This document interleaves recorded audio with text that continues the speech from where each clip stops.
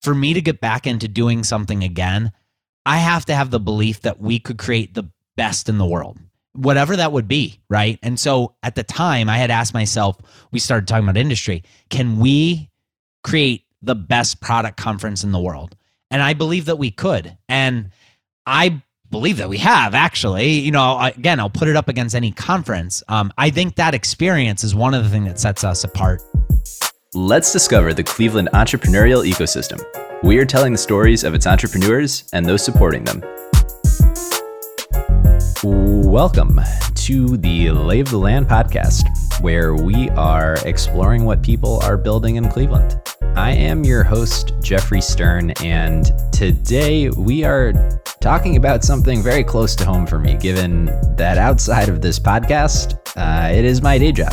I am responsible for this at my company, Actual, and I spend most of my days thinking about and actively trying to improve at product management. Product management is the topic of the day, and our guest is none other than Mike Belsito, who is a serial entrepreneur and product manager himself, and who is the co-founder at Product Collective, which is an organization he started here in Cleveland back in 2015, which now boasts a thriving community for over 30,000 product management professionals and is most known for hosting globally top-rated product management conferences, notably Industry, the Product Conference, and the New York Product Conference. This is a fascinating deep dive into the world of product management and the business of community and of conferences. And it's awesome that Mike is doing this out of Cleveland. So I hope you all enjoy my conversation with Mike Belsito. So I've been very much looking forward to this conversation in my own product journey. As we were talking before we turned on the mics here, I have actually come across Product Collective media, collateral content, and was really excited to find out that you're building this organization. It's really kind of like tenant product management organization here in Cleveland that I did not know about. Well, I'm glad that you found out about it for sure. We always love hearing new members come into Product Collective. But no, yeah, it's we've been building it since 2015, and yeah, right here from Cleveland. And it does surprise a lot of people, especially when we get around. I was in Raleigh, North Carolina a few weeks ago, actually a couple weeks ago, but during the pre-COVID days, traveling around speaking at other conferences, and usually, these types of things are started in the Bay Area or New York or Miami these days. But yeah, I'm proud that we're doing it right here in Cleveland. Yeah. So can you just give us a brief kind of overview of what Product Collective is? Yeah. We like to think of ourselves as a community for product people. And when I say product people, I'm referring to product management professionals, but I like using that more casual term, product people. But as a community, that can mean a lot of things. For us, it's really sort of a way for us to gather people, connect them, help them find information, get connected to resources that might help educate them, but also just really find inspiration to build better products. And the types of products I'm talking about are technology products, software, internet companies, those types of things. And we have a lot of different things that are sort of under the Product Collective umbrella, including our newsletter, which goes out every Friday to about 30,000 people or so. We also host several video chats a month. There's on the first and third Wednesday of every month, we have our industry interviews, which are virtual fireside chats. But we also do 1 to 2 webinars a month now at this point with different tech companies as well. We have a pretty active Slack channel as well with a few thousand product people that are every day just sort of trading tips and best practices and looking to build connections there. I also co-host a podcast, rocketship.fm, and I think we now surpassed 500 episodes. So we've been at it a few years ourselves, and it started out as a podcast for entrepreneurs, but now is much more encompassing for entrepreneurs and product people together. But the biggest part of what we do probably, or maybe what people know us best for, is our conference series. We started back in 2015, a conference called Industry, the Product Conference. And its first incarnation was at Music Box Supper Club in Cleveland. And we've now done several in-person editions here in Cleveland ever since COVID started. We brought the conference to Europe. We started a European edition in Dublin, Ireland in 2018 and had 3 editions, including one March 9th through 11th, 2020. We literally put on the last conference in all of Ireland until probably pretty recently. I don't know if they're doing conferences again there. And actually recently we also acquired a conference. We took over the New York Product Conference specifically for the New York product community. And our next in-person edition actually will be New York Product Conference coming up April 7th in 2022. So Product Collective, again, community for product people, but it's all these things and more that we're doing on a day-to-day basis.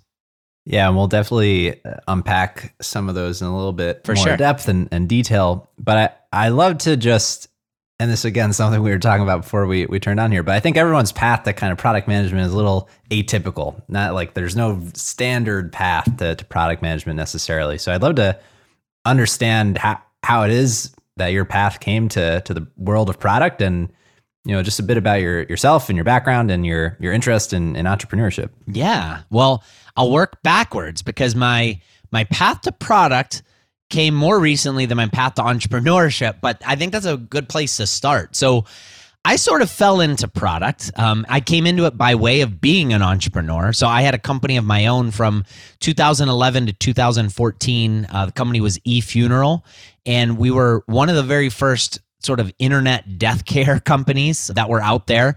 And eFuneral in 2014 was acquired, but I always call it a fail sale. We did not achieve what we wanted to achieve. It was an amazing experience. I learned a lot, built a lot of amazing relationships. Actually, there's kind of a fun story about almost every employee that worked at eFuneral. One of them now is a professional YouTuber. Another is one of the people that reports up to one of the co-CEOs at Oracle. We had an amazing team, but didn't achieve everything we wanted to. And so after it wrapped up, I had to figure out what I wanted to do next. And, it wasn't the kind of acquisition where I was going to live on a beach for a while. I had to go get a job, And so I got recruited by a few companies in town to be a product person. And I had to look up what that even meant. I remember when I started getting recruited to be, product manager, director of product, these companies, I'm like, well, what the heck does a director of product strategy do? That's actually the role I took. A company called Veritix. It was a ticketing technology company here in town, owned by Dan Gilbert. Yeah, they recruited me to be the director of product strategy, which I Googled, what does a director of product strategy do? And I remember when I met with them, I remember being at lunch and I remember saying, hey, look, this role sounds awesome. It really does. But I don't know if I would be good for it. I mean, I never went to school for product management. And they said, oh, no, Mike, nobody went to school for product management. You'll be fine. Don't worry about it. And so I ended up taking that role. But in my mind, I kept thinking, but what happens when they figure out I don't know what I'm doing? I'm just sort of making things up here. So that's how I ended up getting into product management in the first place. And shortly after that is sort of the origin for Product Collective started. But yeah, that was my first taste. Now I will say at eFuneral, I was a product person too. I just didn't really realize it. Like that wasn't necessarily in my vernacular. I wasn't identifying as a product person. When I look back at the things I was doing, I mean, as a co-founder, you're wearing so many different hats, and I certainly was wearing that product hat back then too. Yeah. Maybe just a brief aside. How do you think about product management? Like what does that mean to you now when you describe what it is that a product manager does? Yeah. This is something I struggle with myself. Right. It's kind of hard to answer that to some people. I mean, I like, in sports terms anyway, you could kind of think of it as the quarterback of what to build, right? But it's not really about the what, it's more about the why. And I think that's something that, there might be some disagreement on with some people. Some people will say the product person is, they are the person at a company that's working with the developers, working with the designers to figure out what to build. And so the product person actually isn't the one building it. It's the software developers that are building it. The designers are designing it. But who at the company is actually setting that structure in place? Who's creating that roadmap? Who's determining what's built? Well, you could say the product manager is determining that. But I would argue the more important thing that they do is determine why something should be built, or should it even be built at all in the first place. If it was just the what, we'd be more like a project manager. But because that why is involved, we're the ones that are interacting with customers, or at least we should be, trying to dig in on what are their pain points and problems. The product people are the ones that are also interacting with the C-suite. We're interacting with the executives and our colleagues, in other divisions like marketing, like customer success. And we're supposed to take everything that we're learning and translate it into product that we can build that supports the corporate strategy. So that the product person does a lot of different things, but at the core, I'd say that's what they really do. Yeah, that resonates a lot. There's a word I've learned recently that I really like using in the context of product, and it's a Japanese word, and I hope I'm pronouncing it correct, but it's nemawashi, which is essentially referring to like carefully laying the foundation for proposed changes by talking to all the stakeholders involved, gathering support and feedback to a point where you can enable change with consent of all the parties. Interesting. Like this is a very specific term, but it feels very like applicable to what somebody was a product manager back in the day that came up with that word. It sounds like. Yeah, that all checks out. Yeah, in terms of I like my own experience as well. Yeah, for sure. So as you kind of took on this role in a product management capacity, I guess, how did you come to the founding insight for what Product Collective ultimately became? Yeah. So Product Collective and eFuneral, that first company I had, they seem like totally different companies, completely at different ends of the entrepreneurial spectrum. But they actually have a lot in common in terms of why I founded the company, which is that it sort of solved a need that I had personally. Back with eFuneral, that need was I had a family member that had died, and my family was put in that position to find a funeral home and plan the whole process. And so later on, I ended up starting a company to sort of solve that need for other people. But Product Collective is sort of similar. Basically, when I took that job, as I mentioned, I felt lost as a product person. Like the company was telling me I was doing a great job, but in my mind, I'm like, feeling like I'm just making things up. And I was, just trying to find blogs and books and podcasts to try to learn what it meant to be a product person. But the best way that I like to learn is through other people. So when I found other product people and I was talking to them and trading war stories, trading best practices, learning from them, that's what really felt good for me. So setting that aside for a minute, there was a point in time right around this time where I had taken on that new role that I got asked to speak at a local event, local conference here in Cleveland. At the time, that was called the Industry Digital Summit. So it was the precursor to what has become Industry, but that was an event that was built by Paul McAvinci and Rebecca Feliciano and others, I'm sure. That was an offshoot of their Tech Pint series. So they built Tech Pint as this really meetup for the tech community, and the Industry Digital Summit was the first sort of day-long version of that. And it was a broad tech conference, local, so mostly local speakers, local audience. And Paul asked me to speak at that conference. So I spoke. I don't remember what the topic was, to be honest with you. But afterwards, he asked for my feedback as a speaker. And I said, hey, look, I thought it was awesome. Like, people turned up, seemed to have a lot of fun. I said, but, there are a few of these types of events here in Cleveland where, it's broad tech events for the local tech community, same speakers on stage, same people in the audience. You just kind of swap out the banner and it feels like you were at the last event that organization XYZ put on. And I said, yeah, which is fine. I said, but what you ought to do, what if you focused on something specific within tech? You really went deep at it. And I said, hey, look, I'm trying to figure out what it means to be a product person.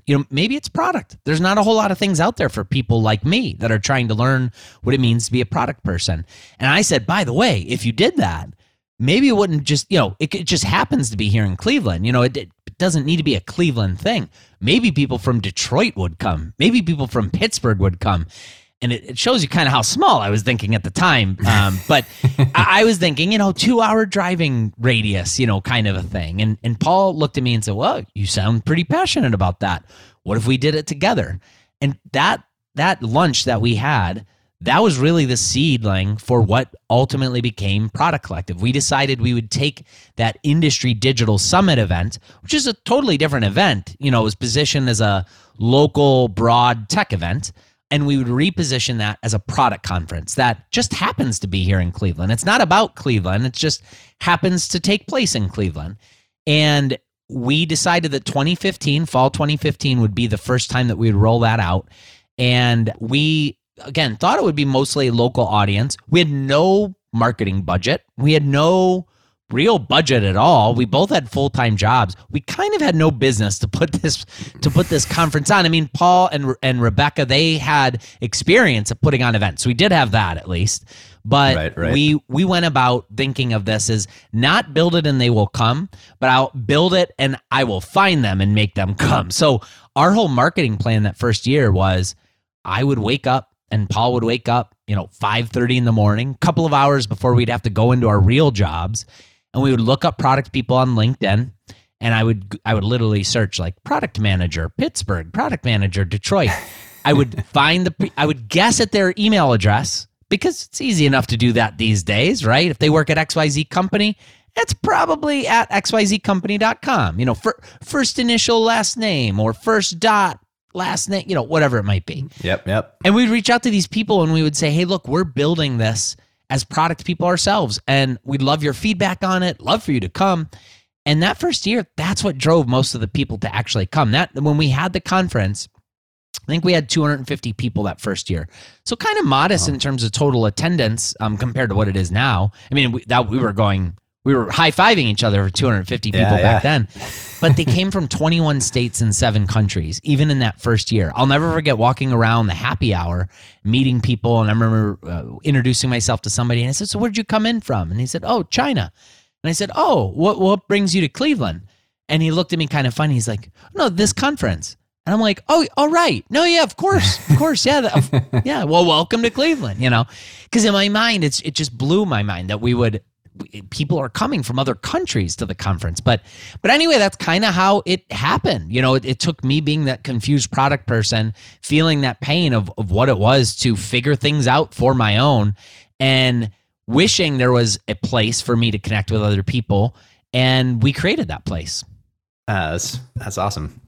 At what point after that first conference do you start thinking about, can we build a business out of this? And at what point in your mind did it transition from we can have these conferences to the word you used earlier of like, how do we build a community around this? Was pretty much immediately afterwards. I mean, it might have been the next day when we debriefed on the conference. We're like, hey, this was amazing, right? Like we also learned a lot of what not to do or what to do differently. And we're like, gosh, if we change these things, we could have been even more profitable. But how amazing. Like looking back, we got these people to come to Cleveland for this. We created, the MVP, so to speak, and the MVP proved to be successful. Like people enjoyed it. And so right away we asked ourselves 2 questions. One, what could this have been if we were full-time into it? Like imagine we had no budget. We planned this whole thing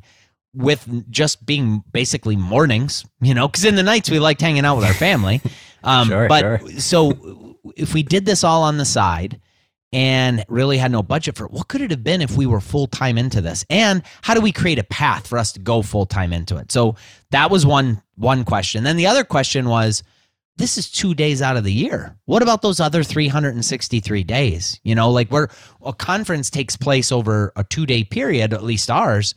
How else can we be helping product people? How else could we let them find that inspiration or connect them with other people? And that's really where the community started to blossom up. I think the first step we took was inviting every attendee that came that first year into basically a Slack that we created. And we said, hey, if you want to keep the learning going, like here's a place to do that.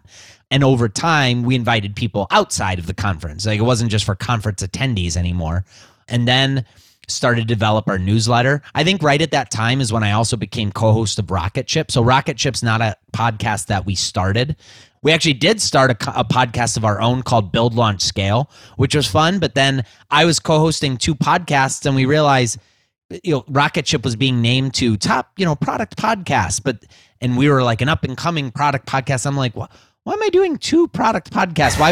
Why don't we just reposition Rocket Ship to be a product podcast and an entrepreneurial podcast? Because before it was mostly a podcast that served entrepreneurs. And so we sort of repositioned that.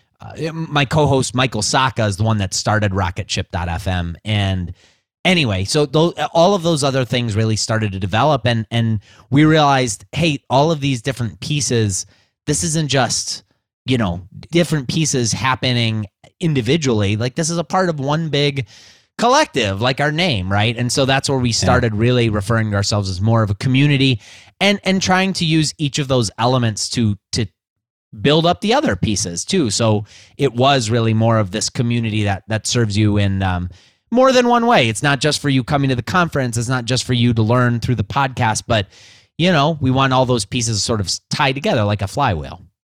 Yeah. I think a flywheel is the right analogy there.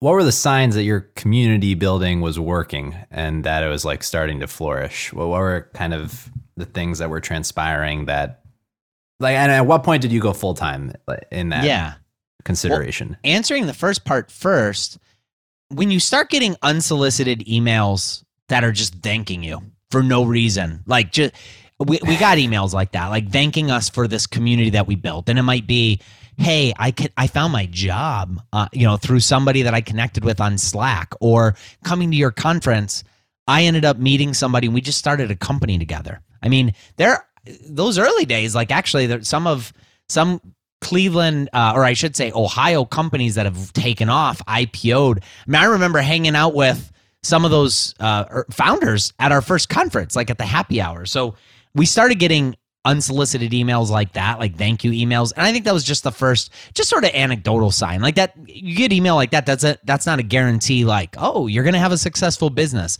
But it was at least a sign that what we were doing was right, which I think when you're an early entrepreneur, and even if you are sustainable, you're in those like ramen sustainable days, getting emails like that make a big difference, because you could create a business that's earning you money, but when you're not seeing the impact that it actually makes, it could get exhausting. So getting those early on really helped drive us. To your question about when we went full time, it was right before the 2016 conference. So we started planning that 2016 conference, and we got to a point with it where I think it was like June, July. The conference took place in fall, so it would have been September or October. I don't remember which month it would have been that year, but June, July, I started thinking about, okay, right after this conference, that my goal is to go in full time. But as we got closer, and we're a few months away, now there's some money in the bank account, that created a little bit of runway.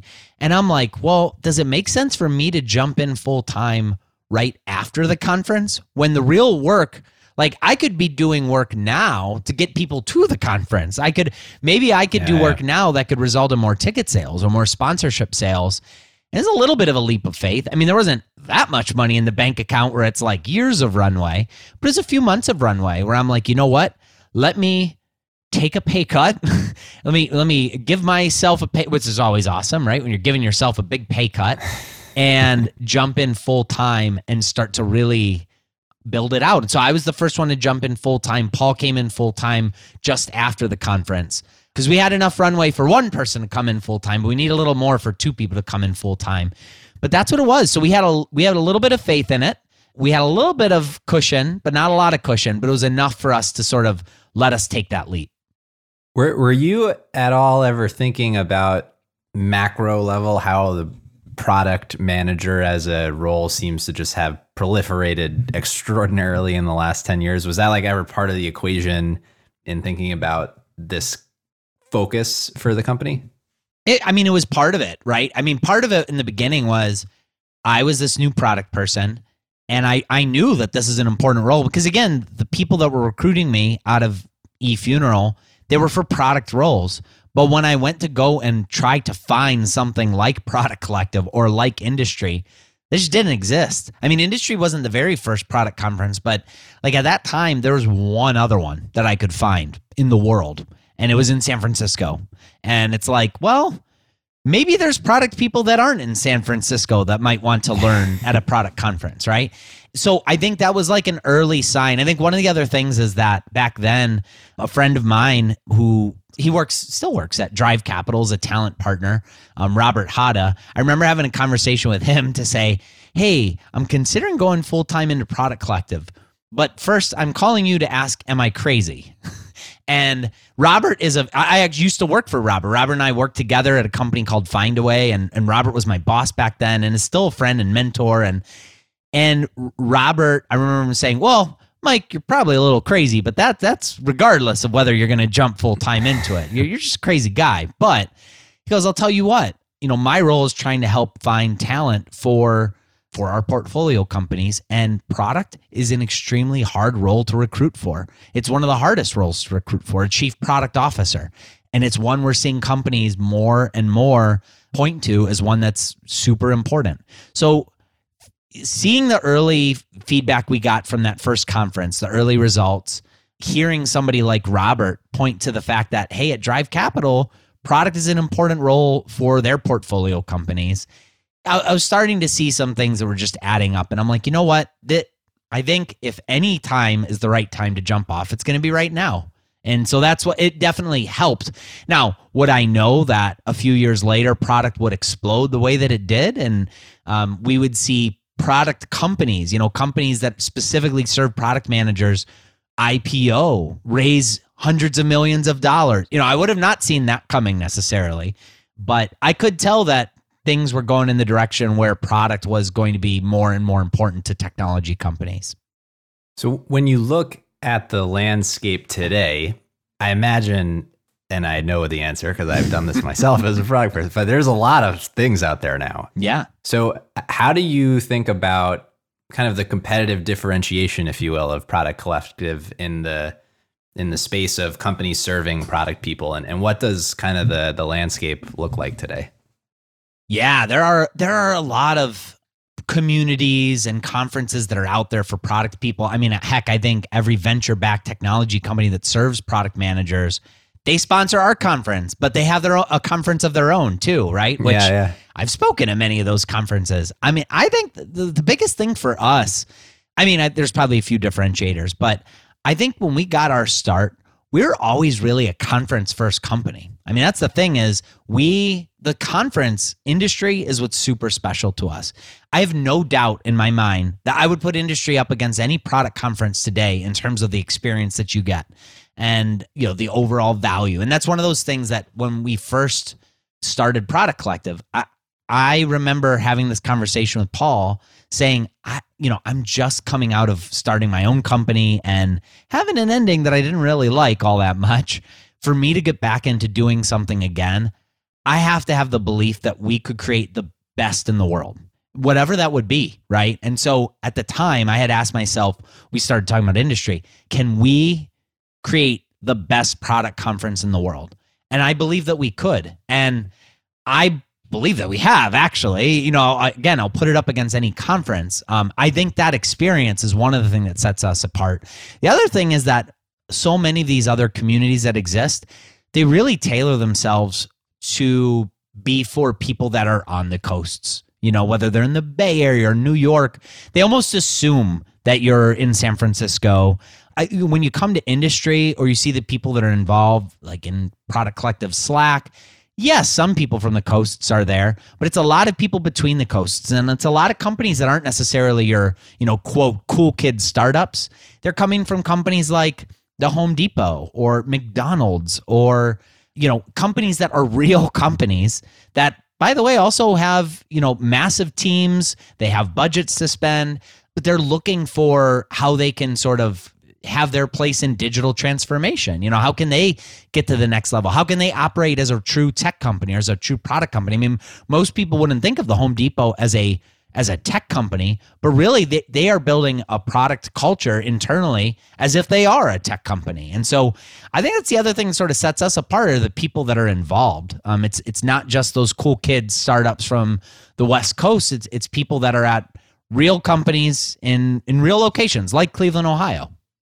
Yeah. Well, I guess I'll ask about, building it in Cleveland, having the the vision for the first conference that you mentioned being maybe just we'll pull in Detroit, we'll pull in Pittsburgh, but clearly you guys have really hit this with a global audience at this point.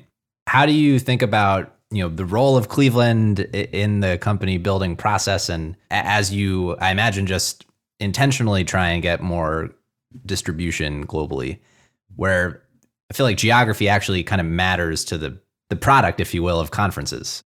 Yeah, it does. I will say from the very beginning, our intention to build it in Cleveland was kind of selfish. We just wanted to bring the best product people to us. We didn't want to have to go somewhere else to meet the best product people and connect with them and learn from them. We wanted to bring them to us. So that's what we did. That's what we set out to do, and that's what we ended up doing. I'll say we had some people in the very beginning say, well, Mike, if you're going to create a tech conference, I don't think you could do that in the Midwest, though, and if you are going to do it in the Midwest, you can't do it in Cleveland, maybe somewhere like Chicago, so you could try to do it there.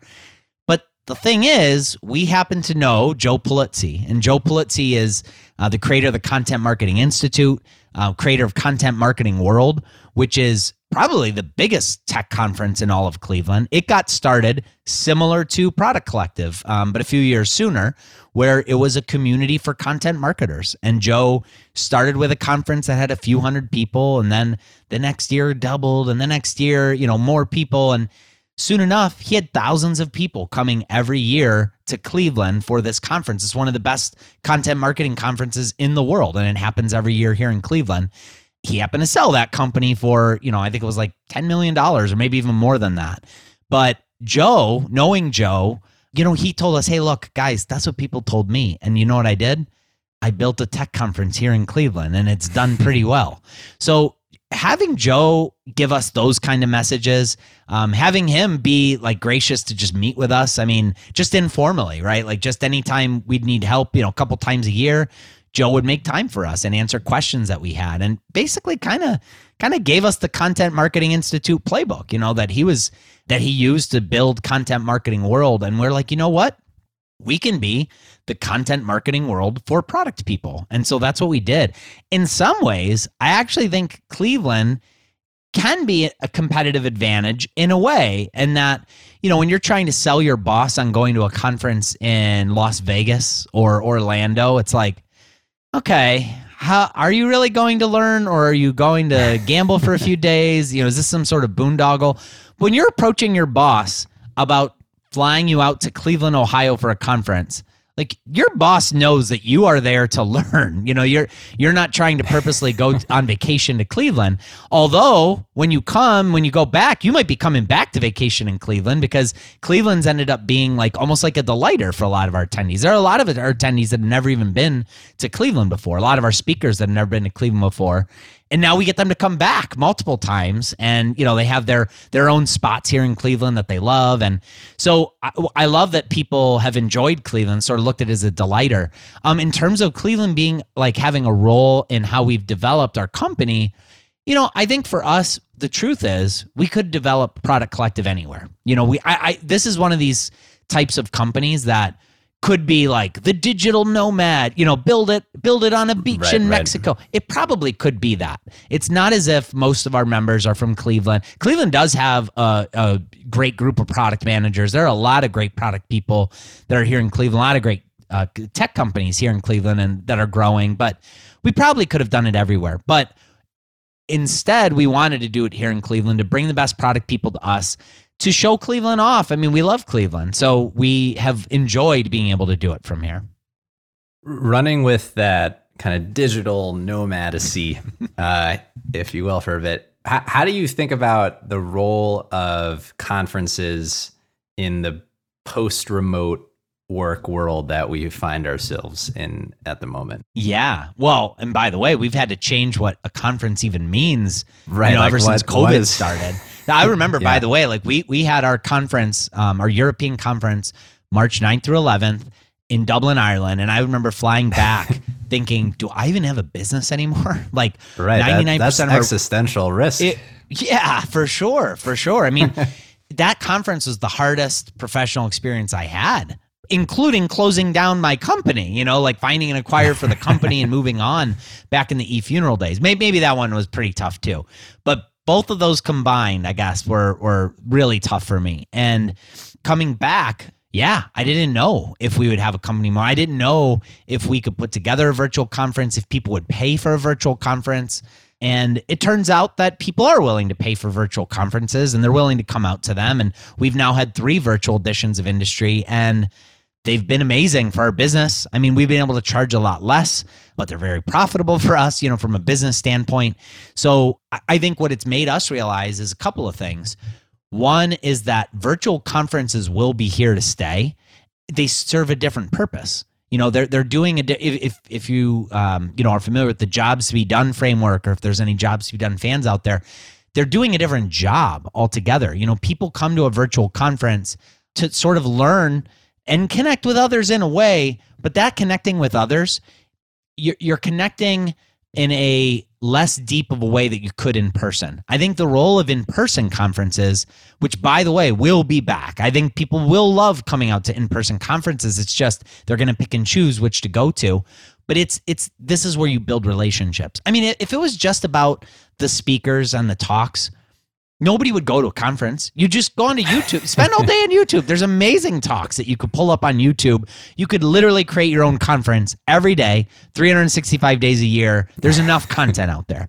But you come to Industry to not just learn from somebody like Bob Mesta, who helped pioneer the Jobs to be Done framework, but to then be sitting next to him and listening to the next talk with him giving you color commentary, and then hanging out with him at dinner as well. Because a lot of our speakers, they're coming they're not just in to give their talk and then out. They're coming to the dinners, they're coming to the events, they're there to meet other product people too. And I think that's why people come to Industry. It's to learn, it's to make those connections, and it's to find inspiration. And I think that's the role in-person conferences can play is, yes, it's the educational part of it too, but do you really find that inspiration? And you're really building a ton of relationships at virtual events? I think our virtual events have done really well, but I don't know that that's the job that they really do. So yeah, looking ahead, I think that the in-person events will be back big, but I think it's going to be the good ones that really stand out. And it's going to be those that are sort of focusing on the experience and helping people build those relationships. When you think about the future of Product Collective specifically, what are you working towards at this point? Things that you haven't yet built or achieved that you're still aspiring to as an organization? Yeah. I think that there's a lot of room for growth for us. Our goal has always been to be the best product conference in the world, but also we'd love to be the biggest product conference as well, right? So I think, now at this point, I can't remember what it was. I think there's hundreds of thousands of product people that identify as a product manager, product management professional on LinkedIn. We had 1,000 people at our last in-person conference. There's a lot of room for growth there. So I think we're going to really stay focused on that. And events in general, like we, again, took over the New York Product Conference. So it's an opportunity for us to serve the New York product community specifically in a similar way. But I think there's also a bigger role that we currently play and can play in how product managers are educated. And specifically, I think how product managers become product leaders. What I've noticed is that the people that come to Industry, most of them aren't just getting started off in product management. They've had a few years under their belt, but they're looking to level up. And just like there's no school to go to for what it takes to be a product manager, there's certainly no school to go to for what it takes to be a product leader. And leading product teams and managing product teams, it's a totally different ballgame to managing product. So I think we will play a role in that. And there are some things that we're working on that we have up our sleeves that, I don't even know that we have the exact solutions quite ready yet, but we've been spending a lot of time talking to those that are transitioning from product management to product leadership. And I know people are looking for that kind of guidance and that kind of help. And yeah, we definitely see ourselves playing a role in how they can make themselves a product leader.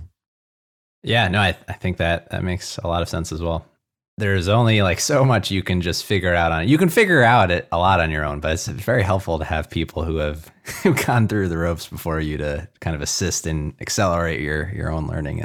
I think so too. I mean, I think it's less about, the techniques and frameworks, and it's more about like relating personal experiences, especially when it gets to the leadership side of things. Like, I don't know that, no, I'm sure there are product leadership courses you can take out there, but I don't know that a course truly prepares you to be a leader. I think it's like learning from others' experiences, and yeah, that's where I think we could play a role.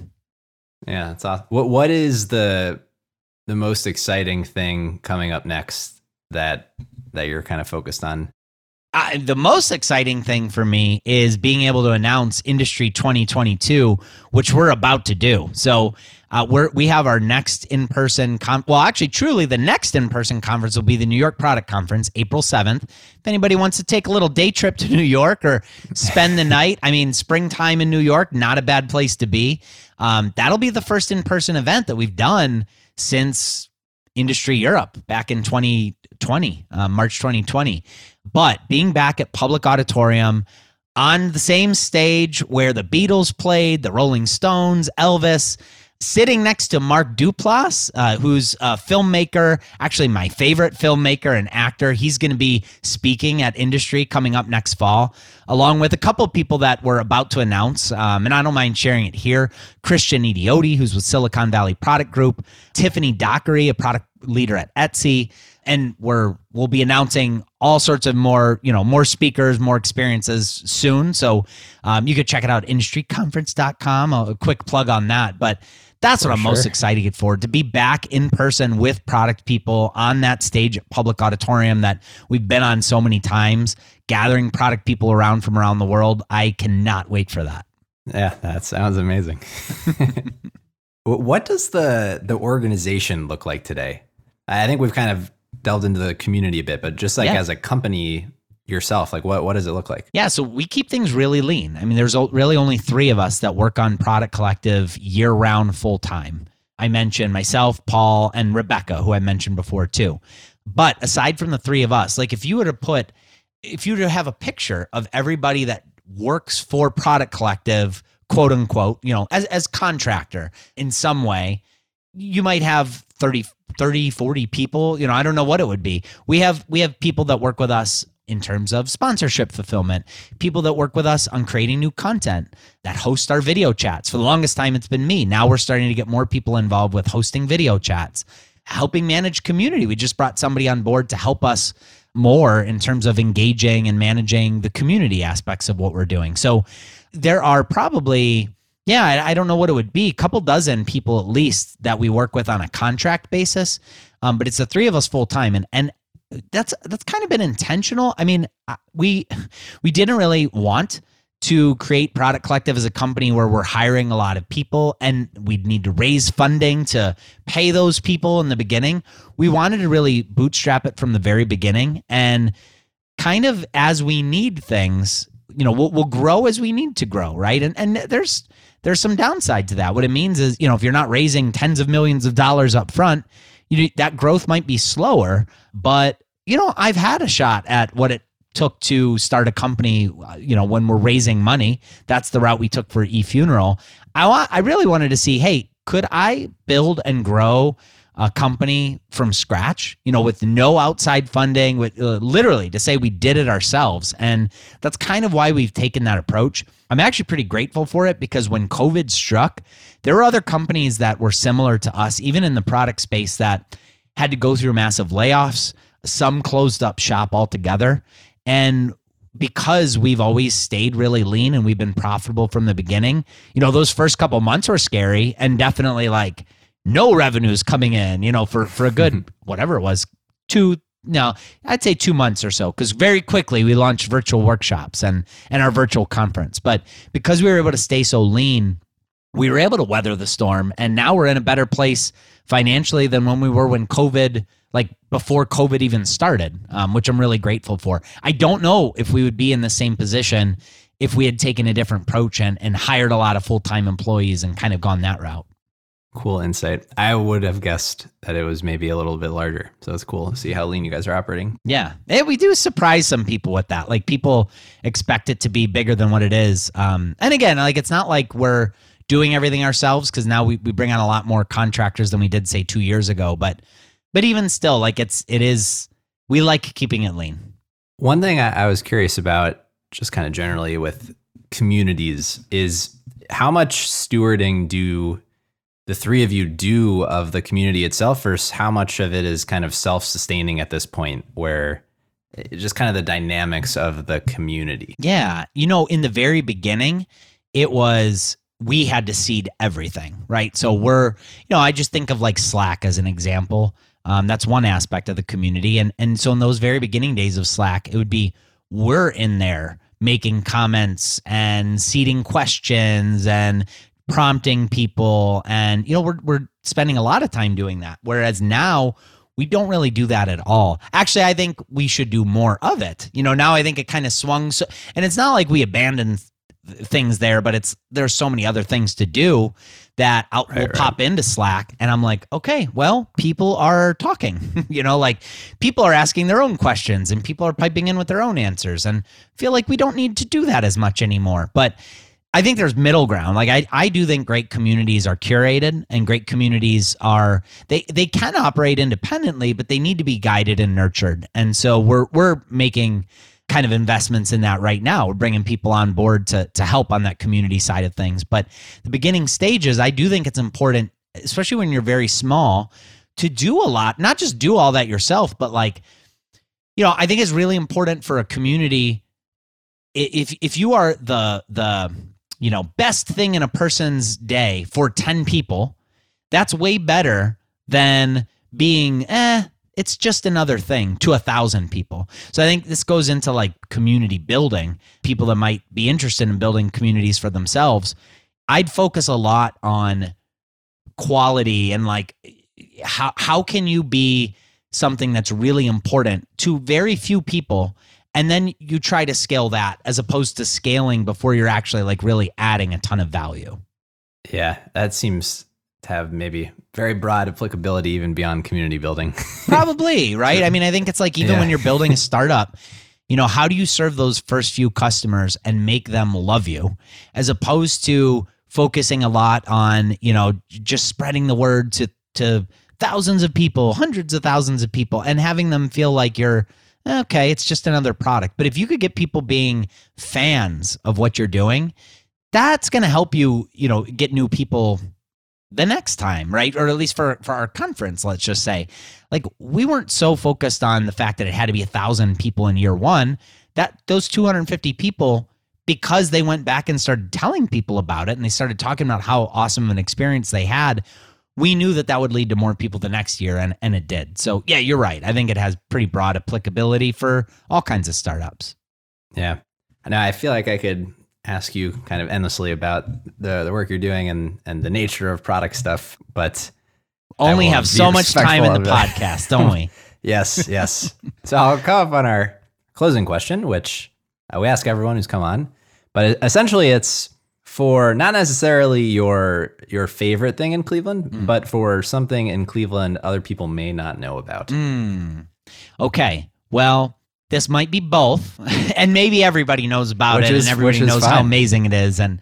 But Mayhall's in Lakewood, this would be the thing that I would say. This is like, it just makes me happy. Like to have an indie rock bar that I can walk to and watch live music and get amazing fried chicken and enjoy good craft beer. Like it's the oldest operating bowling alley in all of Ohio. So it has that going for itself, but it has awesome local acts and acts that come in from out of town, and the place just makes me happy. So if you love indie rock music or fried chicken or bowling, I would say come out to Mayhall's in Lakewood. That's quite a Venn diagram. I like that. And I am right in the center of it, Jeffrey. That's a good place to be. It is. Well, Mike, thank you so much for coming on and sharing the story of Product Collective.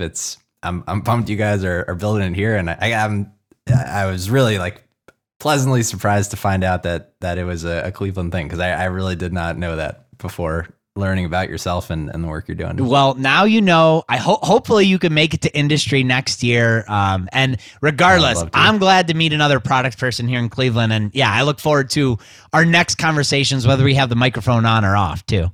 Awesome. Well, if folks have anything they would like to follow up with you about, where is the best place for them to do so? Yeah, I mean, first of all, you could straight up email me, mike@productcollective.com. You could hit me up on Twitter at @Belsito, BELSITO. Or check out our work at Product Collective. You could go to productcollective.com, drop your email, and you could start getting the newsletter, start getting an invitation to video chats. I know you'll find me next September 20th to the 21st. That's at Public Auditorium in Cleveland, Ohio at Industry. So you could check out industryconference.com for that. Yeah, hope to be there. That sounds awesome. Awesome. Well, thank you, Mike. All right. Thanks a lot, Jeffrey. That's all for this week. Thank you for listening. We'd love to hear your thoughts on today's show. So if you have any feedback, please send over an email to jeffrey@layoftheland.fm or find us on Twitter @podlayoftheland or @sternhefe, JEFE. If you or someone you know would make a good guest for our show, please reach out as well and let us know. And if you enjoy the podcast, please subscribe and leave a review on iTunes or on your preferred podcast player. Your support goes a long way to help us spread the word and continue to bring the Cleveland founders and builders we love having on the show. We'll be back here next week at the same time to map more of the land. The Lay of the Land podcast was developed in collaboration with the Up Company LLC. At the time of this recording, unless otherwise indicated, we do not own equity or other financial interests in the company which appear on this show. All opinions expressed by podcast participants are solely their own and do not reflect the opinions of any entity which employs us. This podcast is for informational purposes only and should not be relied upon as a basis for investment decisions. Thank you for listening, and we'll talk to you next week.